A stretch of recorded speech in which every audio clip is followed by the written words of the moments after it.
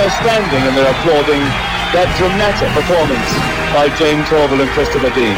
Alex Bilodeau. It takes a lot to make him happy, and he is clearly pleased. She's up, she's moving nicely. She's got to hit it. Yes! She's done it. Sally Stagel, 132.67, has won at least a medal. She's 0.24 up. Beauty. On the ice with a Gimlet. A Gimlet scoping. Cindy Crosby, the golden goal. These golden games have their crowning moments. It is Off the Podium, an Olympics podcast coming to you today for another interview episode. You've been enjoying these. I've had so many for you, and we've been getting some great feedback for these, but we're going to get some great feedback for this one today because we have a massive, massive guest on this show today. Two-time world aerial skiing champion Laura Pill, the reigning world champion in aerial skiing and one of the big hopes for Australia ahead of the Beijing Olympic Games. She's also the reigning two-time World Cup Crystal Globe winner, a two-time Olympian from Sochi and Pyeongchang, and just a fun chat here with Laura, learning a little bit about getting into the sport of aerials, going over her Olympic experiences in both Sochi and in Pyeongchang, the experiences of going into an Olympics in Russia, something that we haven't really touched on too much with our Sochi competitors, and a little bit of fun here when it comes to sledging beforehand in aerials, how the coach yelling helps or hinders her up there on the hill, and just how much of a game changer the Jeff Henke Centre in Brisbane is for winter sport. We obviously talked a little bit about that to Danielle Scott several weeks ago, but to hear a little bit more from Laura too is fantastic, and really exciting times for winter sport here in Australia. So without further ado, here is our chat with two-time Olympian Laura Pill.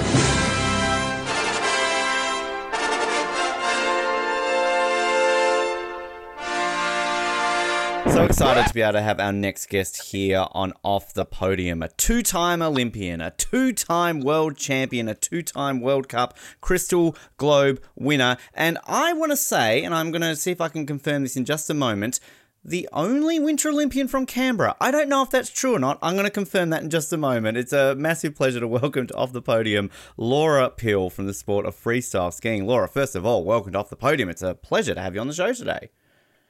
Good, thanks very much. Thanks for having me. Happy to be here. I'm actually not sure if I'm the only Winter Olympian from Canberra, but I don't think so. I feel like one of us. I feel, yeah, with the AAS and all of that, I'd think so. But, I mean, as a Tasmanian, I obviously know there have never been a Winter Olympian from Tasmania. I still hold hope that one day I can find a sport that I can break that record in. But, yeah, Canberra, still time. But, yeah, I didn't know if there was, like, sort of a famous Canberran Winter Olympian that I was forgetting. So I didn't know if that was, like, the knowledge that you share from Canberra that, hey, we're a select group of unique individuals, winter athletes at the Winter Olympics. Yeah, I should be all over it. I mean, we're not far from the ski fields in Canberra, so we should have a couple, I reckon. Yeah, possibly. We'll check the research books back in the day, but it's obviously exciting times for you. We're only a few months out now from Beijing. Obviously, things are ramping up for you. You've come off the back of a pretty successful season, I would say. World Championship, World Cup, Crystal Globe. Just a little bit of a good season in that. How are you feeling right now?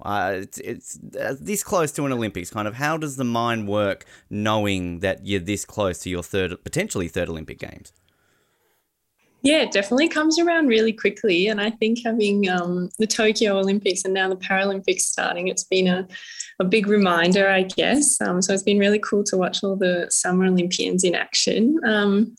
But yeah, I'm feeling good. Like you said, a successful season last year.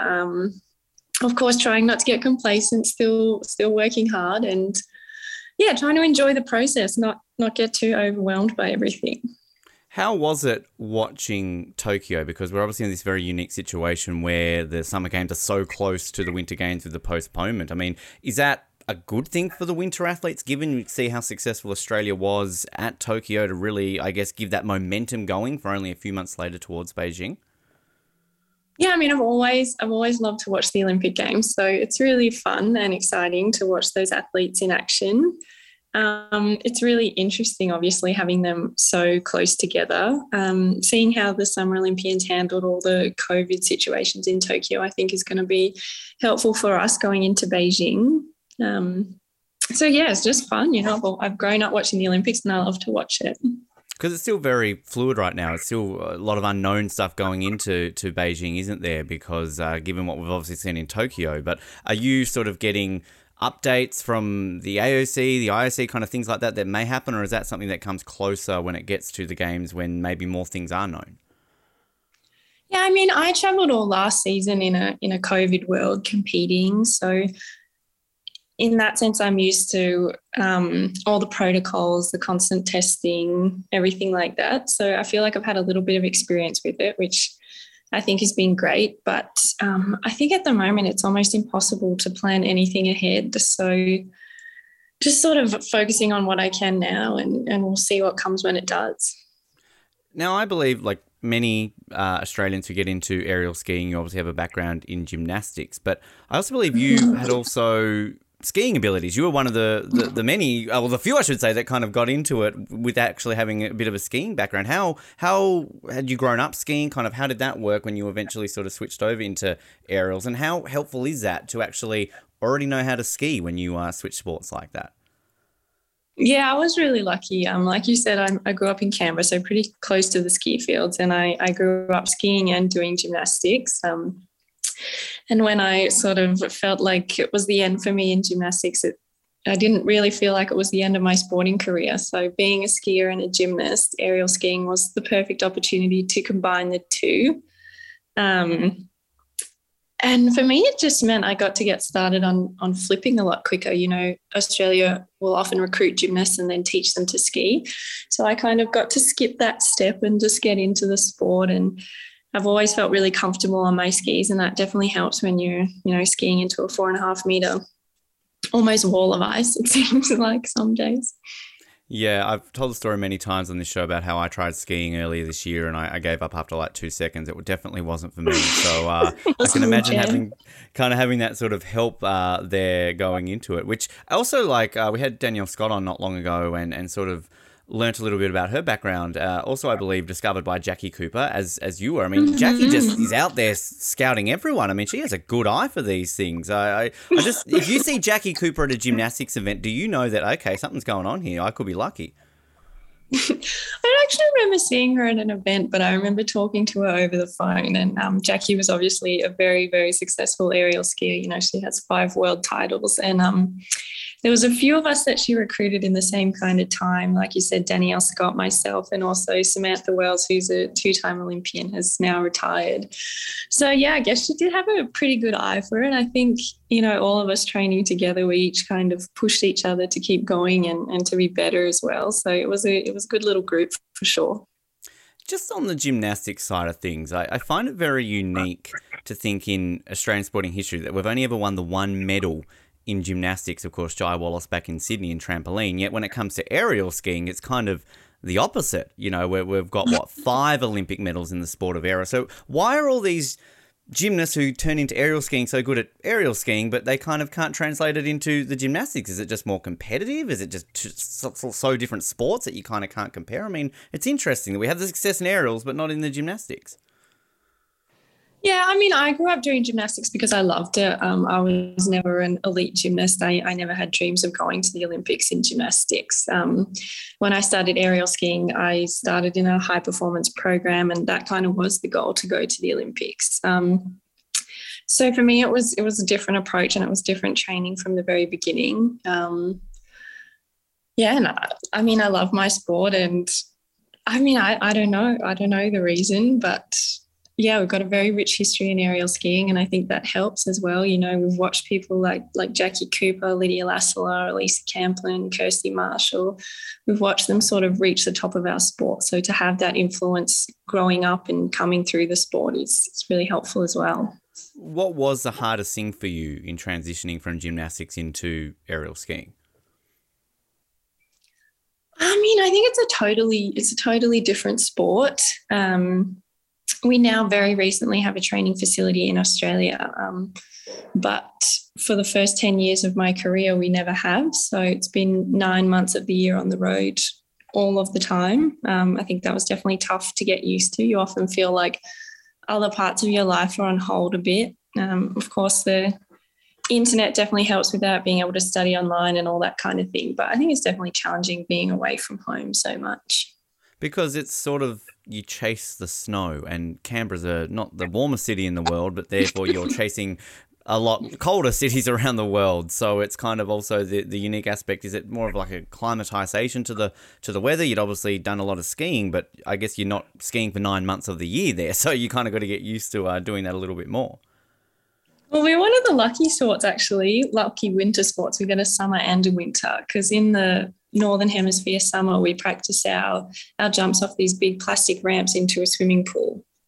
So we do actually get a summer, which is great. But until very recently, we haven't had a water ramp facility in Australia. So we've had to travel overseas, in the summertime as well, not only to chase the snow. And then our competitions are in the Northern Hemisphere winter. And obviously in December, January, there's not a lot of snow in Australia. Well, just on the facility, that's what the Jeff Henke Centre's been open now for about a year, I believe. So, I mean, we talked a bit about that to Danny about it, but just how much of a game changer is that for not only freestyle skiing, but just winter sports in general in Australia? Because I can imagine that 10 years ago, this would be unheard of, that a facility like this would be built in Australia. Yeah, it's massive. Like you said, absolutely game-changing and pretty awesome for us. When we travel overseas, we see people start in the sport a lot younger, and that's pretty tough if you're Australian. Everyone's got to finish high school before they can get on the road. So hopefully we'll see people start the sport a lot younger. Hopefully people will also be able to stay in the sport a little bit longer. They won't sort of have to put everything on their life on hold, and more exposure. Hopefully more people will give it a go. I think it's going to be a lot more accessible, and just a massive game changer for our sport. I'm actually seeing this now, not to take away from the next batch of up-and-coming freestyle skiers, but I think gymnastics are going to be sitting in the crowd now at Jeff Henke Centre. Go, okay, we're going to poach some aerial skiers and bring them back to gymnastics. Like, do it the other way around, right? Maybe that's what they need to do. That'd be interesting. Yeah, kind of just flip it around that way a little bit. No pun intended there. When you started competing on the international scene, that was around about the time when Lydia got the gold in Vancouver. Mm-hmm. And then obviously I can imagine the whole team is buoyed on by that success. Obviously you mentioned Alyssa had some success early in the 2000s, but what was that like coming into your first World Cup season in 2011 with Lydia, Olympic gold medalist all of a sudden, and kind of just having that, I guess, passion that was going on for the sport in Australia and really kind of taking it to a world stage? Could you feed off that kind of that momentum that Lydia brought into the team and kind of brought that into yourself when you are out there competing in the world? Yeah, I mean, my first international camp jumping on snow was in northern Finland, and I was actually rooming with Lydia, and then a couple of months later she would go on to win the Olympics. So from the very, very beginning, I got to see sort of what it might take to be the best in the world, to be an Olympic champion. And that was a massive inspiration for me. My first year actually competing, Lydia was taking some time off. And then my first Olympic Games, she was back in the sport. She won a bronze medal. So she was a massive inspiration for me and continues to be, I think, an absolutely incredible athlete. She's a really tough woman, and she's got a really strong mental game. In the lead up to your first Olympics in 2014, had a couple of wins on the World Cup stage, some podiums, and that where you sort of, the way you were tracking with your progress, had you set yourself goals to, okay, get to an Olympics, make a final, win this before that? Or was it sort of a case of just get out there, see what you could achieve, and then kind of address those goals as you were going along towards those first Olympics? Yeah, I mean, I think everybody has dreams of winning Olympic gold. I didn't think that I was at that level at my first Olympics in 2014. I'd only been in the sport for 4 or 5 years at that point. But it was an amazing experience, a massive learning experience. And I finished finished 7th, and I was happy with that at the time. But I also knew that wasn't over yet. The tank wasn't empty. I still had a lot more to give. So I was just looking forward to training and improving and seeing how far I could get. Always love hearing from our guests that the Olympic experience outside of competition, getting the uniform, you've got the rings on it, the village experience, if you do any of the ceremonies and all that sort of stuff. I mean, do you kind of soak that in when you arrive? Are you so focused on competition that you kind of reflect now and realize what it was like? I mean, do you remember that first Olympics and the feelings around it? Yeah, I think a little bit of both. In a sense, you try to think like, it's not the Olympic Games. It's just like any normal day, do what you've trained to do, just, be normal. But I think my second Olympic Games in 2018, I was able to take advantage of it a lot more and really soak up the experience and all the other things going on in the village. My first Games, I was a little bit of deer in headlights. So, yeah, I'm really grateful to have had the 2 experiences. What was it like in Russia? I don't think we've ever really asked any of our Sochi guests on about sort of the experience there, because I remember the lead up to those games, it was sort of all the controversy around it. Then there was all they're not built, they're not that. But I mean, they're the most expensive Olympics in the history of the Olympics. I mean, I've got to imagine that it was a bit of a showcase to kind of be there in a country like that that's putting on an Olympic Games. Yeah, we've spent a lot of time in Russia, actually. We have a couple of competitions in Russia almost every year. So we'd been there before. We'd been to the site before. We had a great accommodation. Food was good. Like, everything was good for us. The site was good. There was obviously a lot going on. If I compare the security and stuff of Sochi to Pyeongchang, it was a lot tighter. But obviously, it was my first Olympics. I didn't know any difference. So I thought that was just sort of what the Olympic Games were like. What's Russian food? I'm just sorry to interrupt. I'm intrigued when you're mentioning about the food. Like, kind of I'm really trying to think about some Russian food that you would be eating there. Well, I think in the dining hall at the Olympic Games, it wasn't strictly Russian food. It was pretty international. When we go to Russia, they seem to sprinkle dill on almost anything, and I'm definitely not a fan of dill.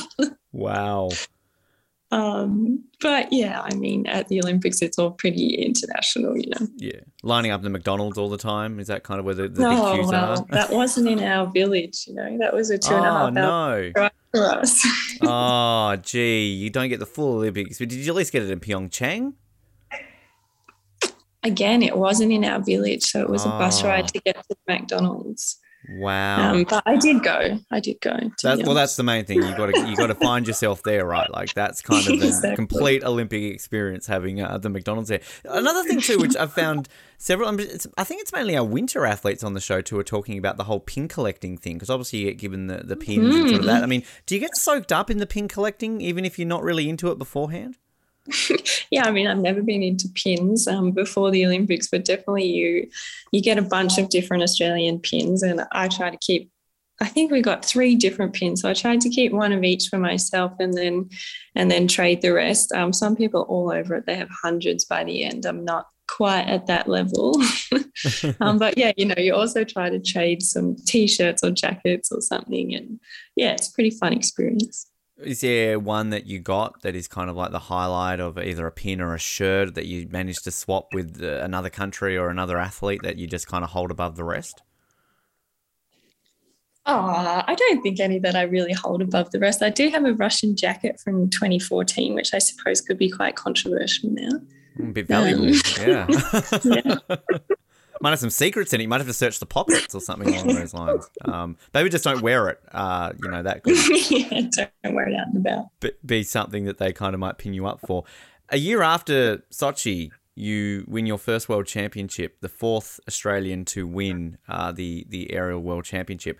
What was that feeling like to kind of get to that mountain, kind of finish the event, have that gold medal around your neck? I mean, that must be a pretty incredible experience to have. Yeah, absolutely incredible. I think also a little bit unexpected at that time. I had some good results, but, everyone turns it on at the Olympic Games and World Championships. My final jump that I won the event with, it was only the 3rd time I'd done that jump on snow, and it was actually the first time I'd ever properly landed it. So I gave everything I had at that event, and I was absolutely stoked to walk away with the gold. In terms of when you're in the air, obviously seconds we're talking about here until you kind of go on to you land. Is there enough time to think about, okay, I pulled this off, it's all about the landing? I mean, does it kind of go into slow motion because you're sort of used to it? I mean, kind of, can you describe that feeling when you're in the midst of all those tricks before landing? Yeah, I mean, I think you certainly know pretty quickly if something's gone wrong. And there are times where, I get up there and I know that I've really hit my takeoff and it's all going well, and I think I have nothing to do. Maybe I'll, squeeze my feet together a little bit more. That's when you've really nailed it. But I think, yeah, a little bit on autopilot. Obviously, Olympic final or World Cup final or World Championship final is not really a time to try and sort of change anything. So just a little bit on autopilot, trying to do what you've done plenty of times before. Probably don't get too ahead of myself thinking about the landing, just, working through the process, I guess. But like you said, it all happens pretty quickly. How many seconds are we talking? Is it timed? Like how long do you generally have in a trick that you're doing? About 3. 3 seconds. That's crazy. Absolutely crazy. Because it's so fascinating to kind of always watch it. And I'm glad I'm not a judge because, we're all armchair critics every Olympics going, oh, look, that was brilliant. Like, and we're still not over David Morris after what happened in Pyeongchang. But, I mean, at the end of the day, it's crazy to think the amount of, tricks and everything that you're doing in there. Is you mentioning about sort of landing the first time on snow with that one. Is there one that you've been working towards that is sort of the goal? Like obviously what Lydia achieved in Sochi was a big deal for female aerials. I mean, is that achievable for you, Laura, to kind of achieve what she did, or is it advanced that much now from what Lydia was doing back in 2014? Yeah, so Lydia was the first woman to ever do a quadruple twisting triple backflip on snow, which she did in Sochi. And since there's been one other woman to compete it, Ashley Caldwell from the USA. And I hope that's something that I can compete this year. I've so far done triple twisting, triple backflips. So still a work in progress on the quad. But yeah, definitely working towards that. What is it then to get to the quad? Is it more speed? Do you have to hit the gym more leg day? I mean, kind of, cut down on the McDonald's? I mean, kind of what brings it from a triple to a quad to be able to achieve that? Well, it's definitely more technical. I guess there's more that could go wrong. You can't see the ground quite as much as you can in a triple twisting. It's blind in the double full in the middle flip. It's a little bit scarier. Definitely a brain game going on. Obviously, the mental aspect is a massive part of our sport. But yeah, mainly it's a more technical trick. You don't necessarily need to have more speed. You don't necessarily need to be stronger for the landing than you do on a triple twisting, triple backflip. But it's more technical, and I would say it's more of a brain game as well.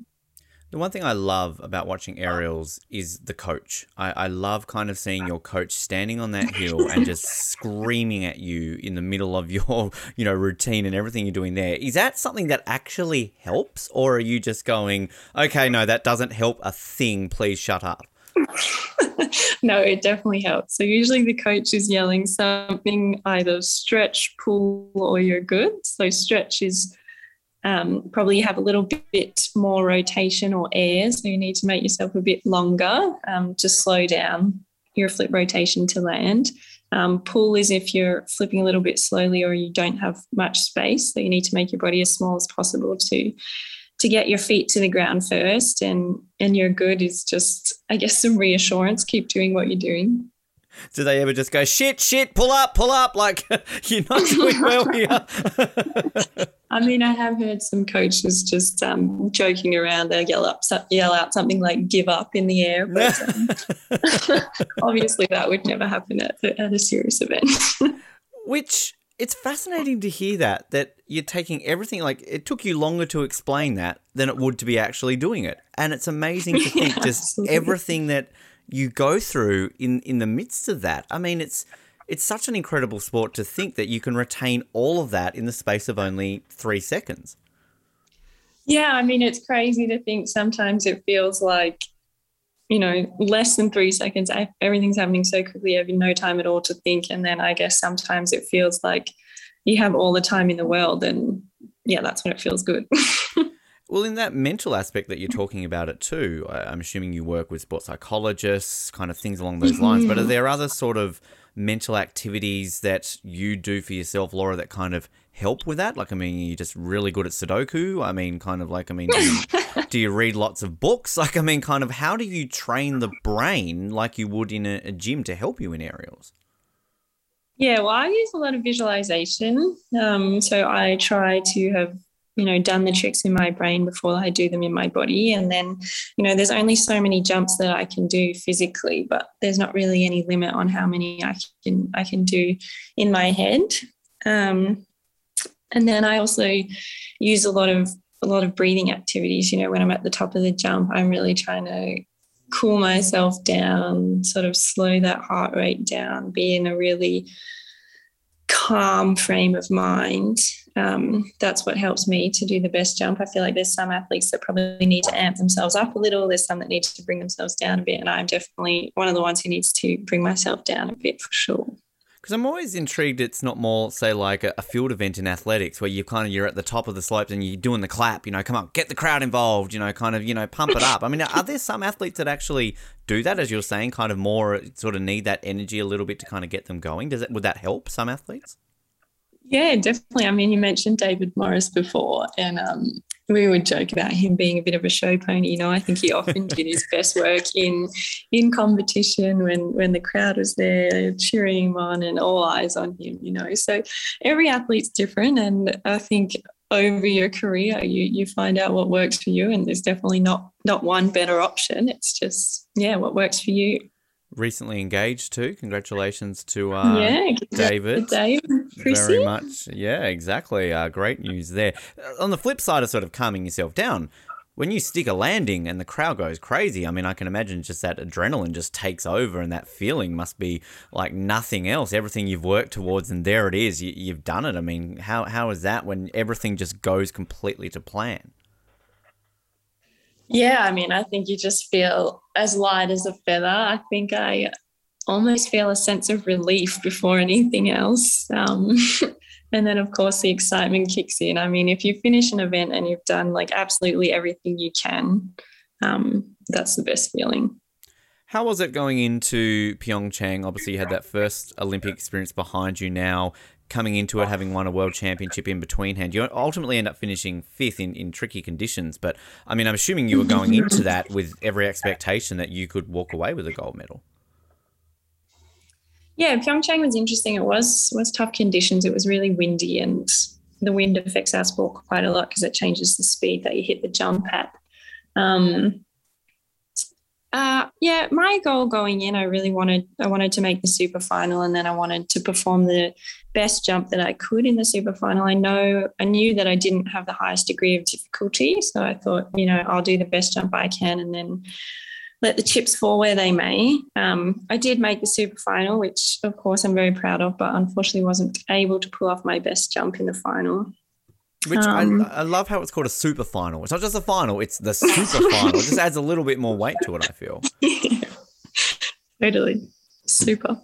Yeah, exactly. But, I mean, to 5th in an Olympics now, can you reflect back on that now and kind of just think, well, I'm progressing. 7th in Sochi, 5th in Pyeongchang. I mean, that clearly says you're going to get 3rd in Beijing, but we know it's not going to be the case. It's going to be gold. But, I mean, it's obviously that progression there that you can sort of reflect might have been disappointing at the time, but now it's like, okay, well, 5th in Olympics is pretty good. Yeah, I mean, I think when you look back on it, if you think, 5th in the world, 5th at the Olympic Games, it's it's pretty special. I mean, I remember being a kid and like just anybody who even went to the Olympic Games was like a superhero in my mind. So it is interesting to reflect back because I think in the moment you can definitely be a bit hard on yourself. But yeah, it's definitely got big goals. Would like to finish better than 5th or 7th at these next ones in Beijing. Which do you then just take those experiences and kind of added to everything? Because at the top of this interview, you're saying the amazing form you're sort of in at the moment, kind of coming off the back of the last 2 seasons. I mean, is it a case of just, okay, putting that behind me, moving forward? What have you done basically differently since Pyeongchang to kind of move forward and bring the success that you've been able to have recently? Yeah, so in Pyeongchang and Sochi, I competed double flips. I'm now competing triple flips. And I started working with a new coach in November of 2018. And he actually used to coach Lydia as well. He's an amazing coach. He's a Swiss team coach, and we kind of have a combined Aussie-Swiss team going on at the moment. And he's helped me a lot. I feel like, we click really well. We make a great team, and he's really been able to bring the best out in me. So, yeah, like I've been really enjoying the sport. Obviously, I've been pushing myself doing triple flips at every competition. And, yeah, I mean, it's been a great team. So I think I've just been continuing to improve. Going towards the quads, which, I'm just picturing it now. Beijing, super final, quad, land, gold, crowd goes crazy, gold medalist, stamp the next day, which is what, let's be honest, you don't want the gold medal, you want to be on the stamp. That's what all the Olympians are going for, isn't it? Well, after I won the World Championships in 2015, my dad actually made me some stamps with my face on them. Wow. Okay, so you've achieved that then. All right. It's not the Australia Post version, but still up there. Yeah, I mean, because I can imagine that's a fun experience. We had Chloe Esposito on recently, and it was kind of like getting a letter in the mail. Oh, there's my face. I've got my bill, but I'm on it. So, kind of takes away that sting from getting a bill a little bit more. One thing I love about when you win the World Cup is the Crystal Globe is one of the greatest sports trophies in the world. Yeah, it's beautiful. Do you get that? Is that kind of like one of those show ones where it's like, hey, let's put it back in the thing, or do you get a replica of it, or kind of? No, and if you do, where do you keep it? No, yeah, you definitely get to keep them. So I've got 2 now, and it's not the easiest thing in the world to travel home with, but definitely worth it. I think the one I got this year was 8 kilos. Wow. So massive. And, yeah, beautiful. So, yeah, just on the sideboard at home. just sitting there casually, friends walk in. Oh, yeah, it's just, World Cup, Crystal Globe. There it is. Just sitting there. Globe. Which, yeah, people do definitely admire it. 8 kilos, that's more than you carry on, I think, on most airlines. How on earth do you get it back home? Well, I've been traveling a lot lately, so you become quite good at just managing with your luggage, honestly. We always have way too much stuff, and you just got to find a way to make it work, I guess. Although when I came home from the winter season, I quarantined in Perth, so then I had to fly home from Canberra, and I was actually charged excess baggage to bring my globe home, which I was a bit disappointed about. Wow. Geez, you think at some point some baggage check-in person might look at that and go, well, that's clearly something important. Jeez. Yeah, it would have been nice. Yeah. Do you have to book an extra seat, though, for it next to you? I mean, I guess you're not going to put it under your seat or kind of put it in the overhead locker, are you?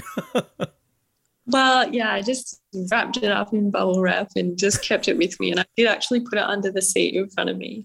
Wow. And, yeah, we're safe there. Okay. I think that'd be a great conversation starter that you could just maybe put in the middle seat, have somebody next to you and just, what's this? Oh, what's World Cup, champion. Here it is again. Just have a casual conversation maybe with the person next to you.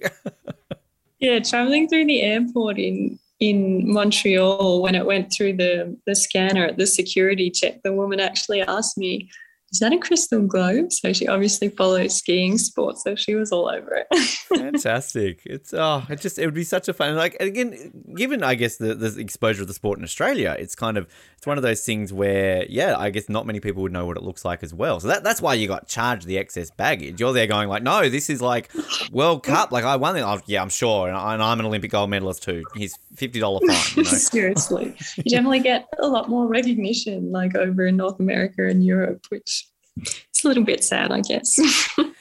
Added to that, though, obviously the World Championship again earlier this year, to be 2-time world champion, to win it all in the same year. I mean, it's obviously a lot about hitting your peak in an Olympiad to kind of get there towards an Olympic Games. I mean, are you feeling right now that you can't do anything more really? You're in that peak that this is where you are meant to be going towards an Olympics in this form that you are carrying right now. Yeah, winning the World Championships earlier this year was definitely the highlight of my career. So we actually have a little bit of a different competition format for the Olympic Games and for World Championships. So we don't actually get to practice that format too often. It's different in all the World Cups.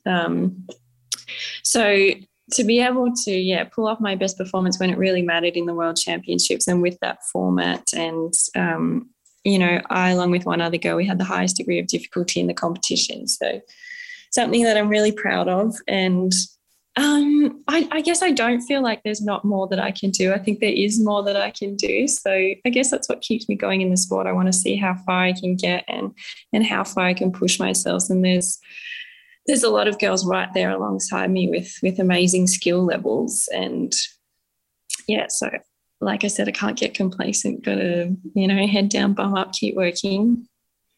Keep going towards the goal. And then what is kind of the process now between now and Beijing? Sort of what do you have to do to book that ticket officially to your third Olympics? So it all depends on rankings and things like that. So our final qualification World Cups will be in January this year, I think. And then we'll find out officially not long before the Games. So we've got about another month training on the water ramp, and then in early October we'll head to snow. We'll be training on snow until the first World Cup of the season in early December. We'll have about 5 World Cups, and then it'll be the Olympic Games, and I feel like it is just around the corner, really. Yeah, it's ridiculous how quick it's sort of coming about there too. But, I mean, not only the mood amongst yourself and with the aerial team, but, I mean, just the freestyle team in general. Obviously, Maddie Graham took the World Cup as well. So, I mean, kind of what is the mood like just amongst everyone right now heading into an Olympics with all the sort of the success that is coming off that and feeding off the Tokyo Olympics? I mean, there just must be so much energy amongst everyone right now. Yeah, it's interesting because we're all like a little bit separated. Especially with all COVID, we all did manage to get together, the winter sports community at the end of April this year, and we weren't able to do that the year before because of COVID. So it was pretty cool to have everybody in one room, and we've always been a reasonably small team, especially if you compare it to the summer games. But I think that's something that makes it pretty special. You're pretty tight-knit. You get to know all the other athletes, and a pretty powerful team considering how small we are. So yeah, it's exciting, and I think you feed on other people's success. You see people doing well in other sports, and you know them or you're friends with them, and that spurs you on to keep pushing. And yeah, it's just a really great community to be a part of. I'm going to close out with a series of fun questions we like to do with each of our interviews here, Laura. But one thing that I always like to find from different sports on this show is sledging. Is sledging a thing in aerial skiing? Can you walk past a competitor like in sort of at the top of the hill and just kind of give them a bit of a, like, oh, hey, your last jump sucked, you should have tucked a little bit more on that one? I mean, kind of like, is there, and if there isn't, can we introduce this? Because I feel like there is some, ways you could go about that. Honestly, I feel like aerial skiing is more like you're at the top being like, come on, you've got this, because we're all out there. We all know how scary it is. And it's a small sport, and you're more encouraging your competitors actually, which seems a bit strange, but it's like skateboarding we just saw in Tokyo. Yeah, I mean, it's everyone was hugging each other like, come on, no, you're at the Olympics. Come on, there's got to be something going on there. You got to respect the send, respect the send. I just think there's got to be something there, just kind of some, gentle little word or kind of something, and maybe get under the skin, like, Beijing, it's the Olympics. Once in a lifetime opportunity to be in the Olympics. You never know what you could do to another competitor to help you win gold. I've got to say, it's not my style. Well, you never know how things could play out there. Now, we wrap up every interview, Laura, with a series of fun questions. Now, these are based on a Team Canada questionnaire that they asked their athletes in the lead up to Rio and Pyeongchang. So they are not necessarily Canadian-based. There is homework. If you want to do some drawing, you can draw a Canadian animal. That's entirely up to you. Okay. If you're so inclined to, feel free to shoot it through to us. Ash Werner, bobsledded, she did it. So you never know, competitive out there in the world of winter sports. So we'll see how we go. But I'm going to start off with the first question. As a kid, your favourite sports team were? My favourite sports team. I don't know. I'll go with the Canberra Brumbies. Canberra Brumbies. Yeah. In Super Rugby, of course. I remember when they, went to a wedding as a kid, and the guy who was getting married was from Canberra, and I think the final was on that night. So it was kind of like he was getting married, but then trying to watch the final. Yeah, it didn't really. I don't think his wife was too happy on that night. Your favourite ever Olympic memory is, and you can say your own memories from your two Olympics if you want to. Yeah, I reckon my favourite ever Olympic memory. I mean, watching Dave Morris win the silver in Sochi was pretty cool, being in the crowd for that. Nice. And how many times did you get to wear that medal? Was he sharing it around, or did he just not want to take it off that night? I've definitely put it on.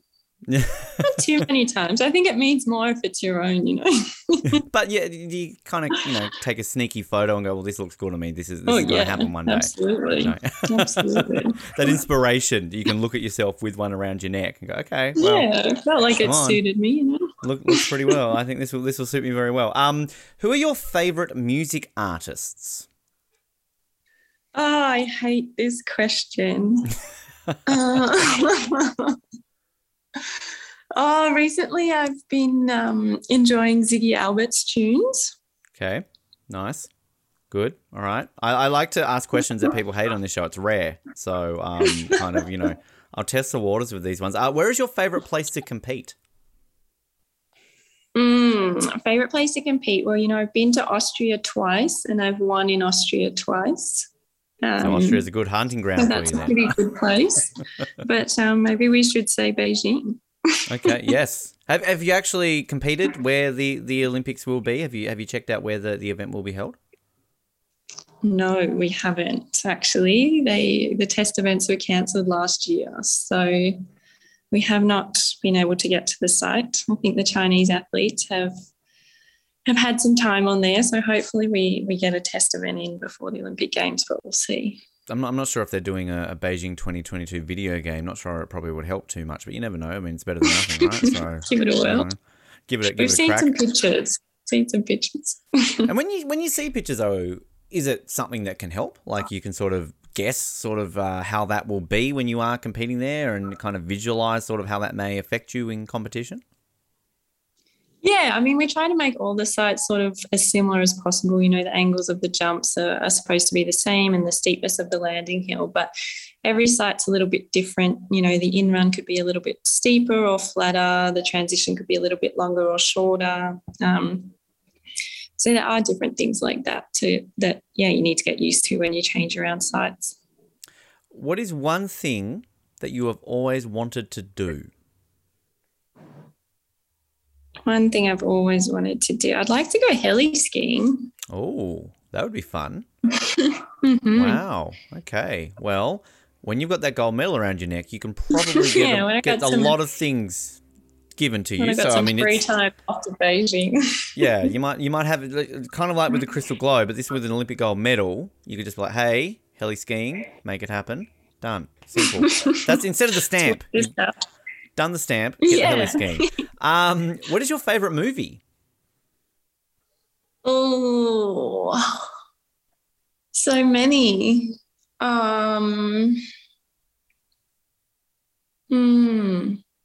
That's a really hard question. Different movies for different moods.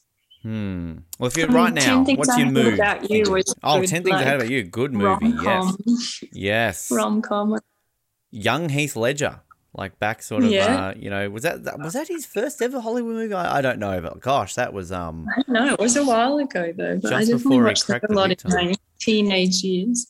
Yeah, no, that is. It's based, isn't it based off a Shakespeare play? Like it's sort of a warped version of. Is it Much Ado About Nothing or something like that? One of those ones. Yeah. No, wow.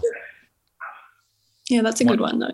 Yeah, I mean, my Shakespeare knowledge is basically limited, Laura, so I'm sure I've just offended our Shakespearean fans going, no, Ben, it's not that one. God, don't you know anything? Now, this question here is your favourite place to visit in Canada. I'm going to switch that up to your favourite place to visit in Australia. Well, I don't get to go home a lot, so I really love to go home. And I know people sometimes say rude things about Canberra, but, I absolutely love it. It's always interesting when I hear that about Canberra, because I've only been a couple of times, but I thoroughly enjoyed Canberra every time I've been. It's not that bad. Yeah, I think it's a great place to live. Yeah. So. I mean, the War Memorial, the museum there is great. Questacon, is Questacon still a thing?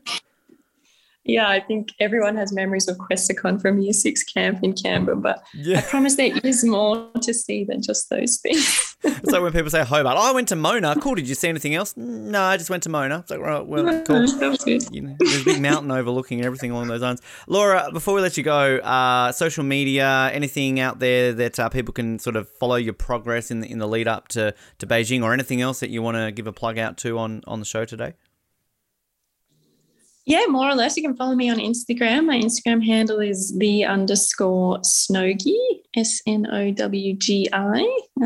I'm a bit of a yogi as well in my spare time, so that's where that comes from. Otherwise, that's about it. I was going to ask, where does the Snowgi come from? But, you answered it right there in giving that. So thank you for that. And thank you for your time, Laura. A lot of fun. We are seriously looking so forward to seeing you out there in a few months' time in Beijing. As I said, the stamp, the heli skiing and all that kind of stuff. I want you take this on board. Daniel Ricciardo famously said after one of the races that he did very well in that you've sometimes just got to lick the stamp and send it. So think about that, winning gold, that you will have to get there and you will get a stamp after it. So lick the stamp and send it in Beijing, Laura. Well, I'll take that advice on board.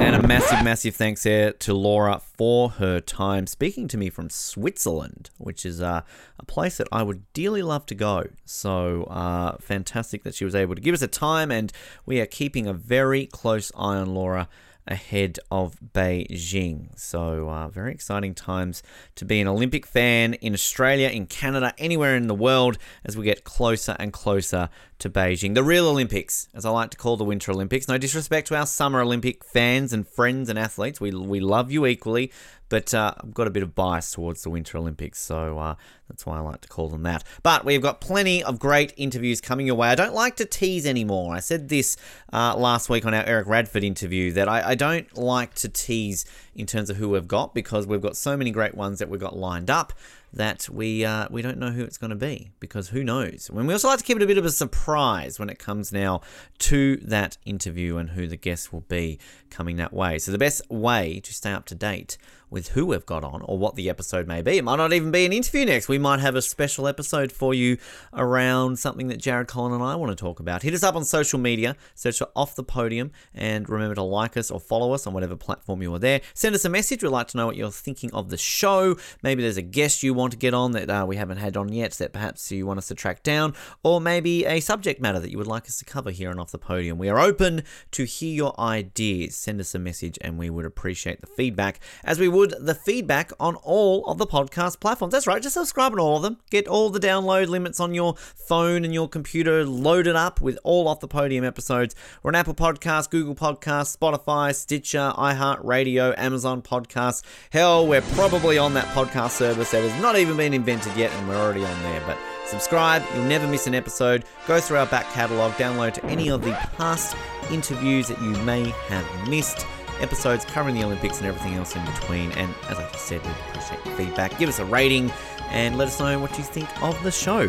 Big thanks again to Laura for her time, and a big thanks to you for listening. It means a lot to me personally, and Laura, I'm sure, and Colin and Jared, if they're listening as well. My name is Ben. This has been Off the Podium. We'll speak to you next time. Good night.